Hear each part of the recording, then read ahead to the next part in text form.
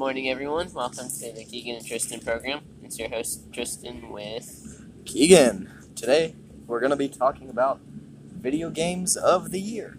So what kind of video games do you like? Well, I'm more into an action, first-person shooter type of game. But, as I'm reading here on the Business Insider, it says that we have a hefty amount of games coming this year to supply everyone's point of reference in the video game community. For example, you have Sea of Thieves, which is a well put together game designed as where you are a pirate and you live the life of a leisurely but humorous lifestyle on a boat or on an island.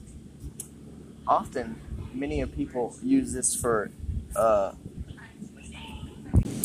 also with the new release of a game called A Way Out, which is where two best friends are imprisoned and find a way home to their wife and son. So what do you feel? What do you feel about finding this year about the new games releases and also franchise recuperations? Well, everyone's talking about Black Ops 4. I think everyone's really excited about that one. You're talking about Black Ops 4? Mm-hmm. It's supposed to be continuing the Black Ops series. It's gonna be using drones and jump jets instead of bolt-action rifles, so it's gonna be more modern. And then they're making a remake of Paradise City, which I think will be very fun to play. Oh yeah, speaking on that same thing with the new release of Spider-Man, a game brought back from the early 2000s, which was a fan favorite for many people.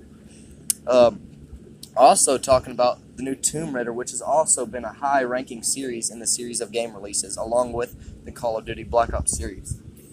With a new first in the Call of Duty Black Ops series, which happens to be there is no campaign, there is no first-person storyline.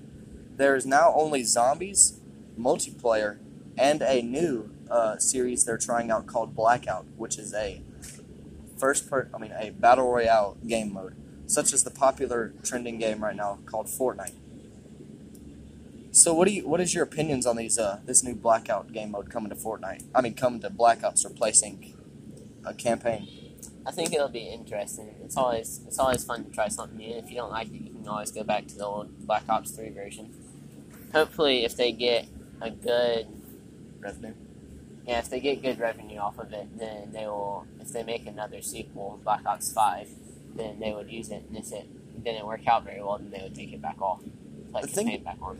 The thing I think about it is, everybody's favorite character from the Modern Warfare series named Reznov is coming back in Black Ops 4, which is going to be a high-priced thing in the Call of Duty franchise. Everybody loves their old characters. In the Blackout mode, they're bringing back old multiplayer modes and maps, such as Team Deathmatch or Free-for-All.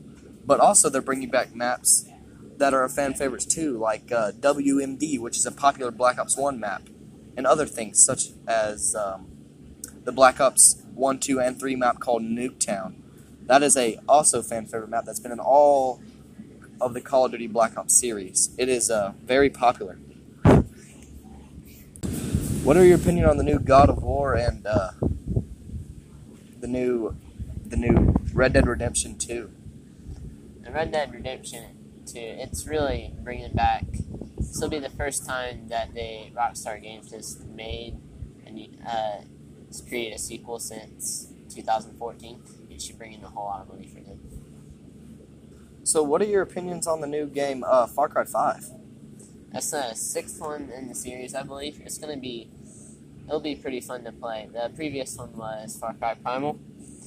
I really can't wait until that one comes out. Yeah, I'll go ahead and tell you, Far Cry Primal, I'm still playing that game. It was such a good game. Yeah.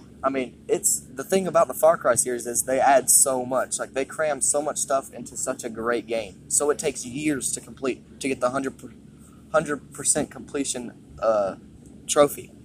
Makes you want to play it for longer. Yes, I know. It makes you want to enjoy the game. Well, that'll be all for now. Mm-hmm. We'll see you next time.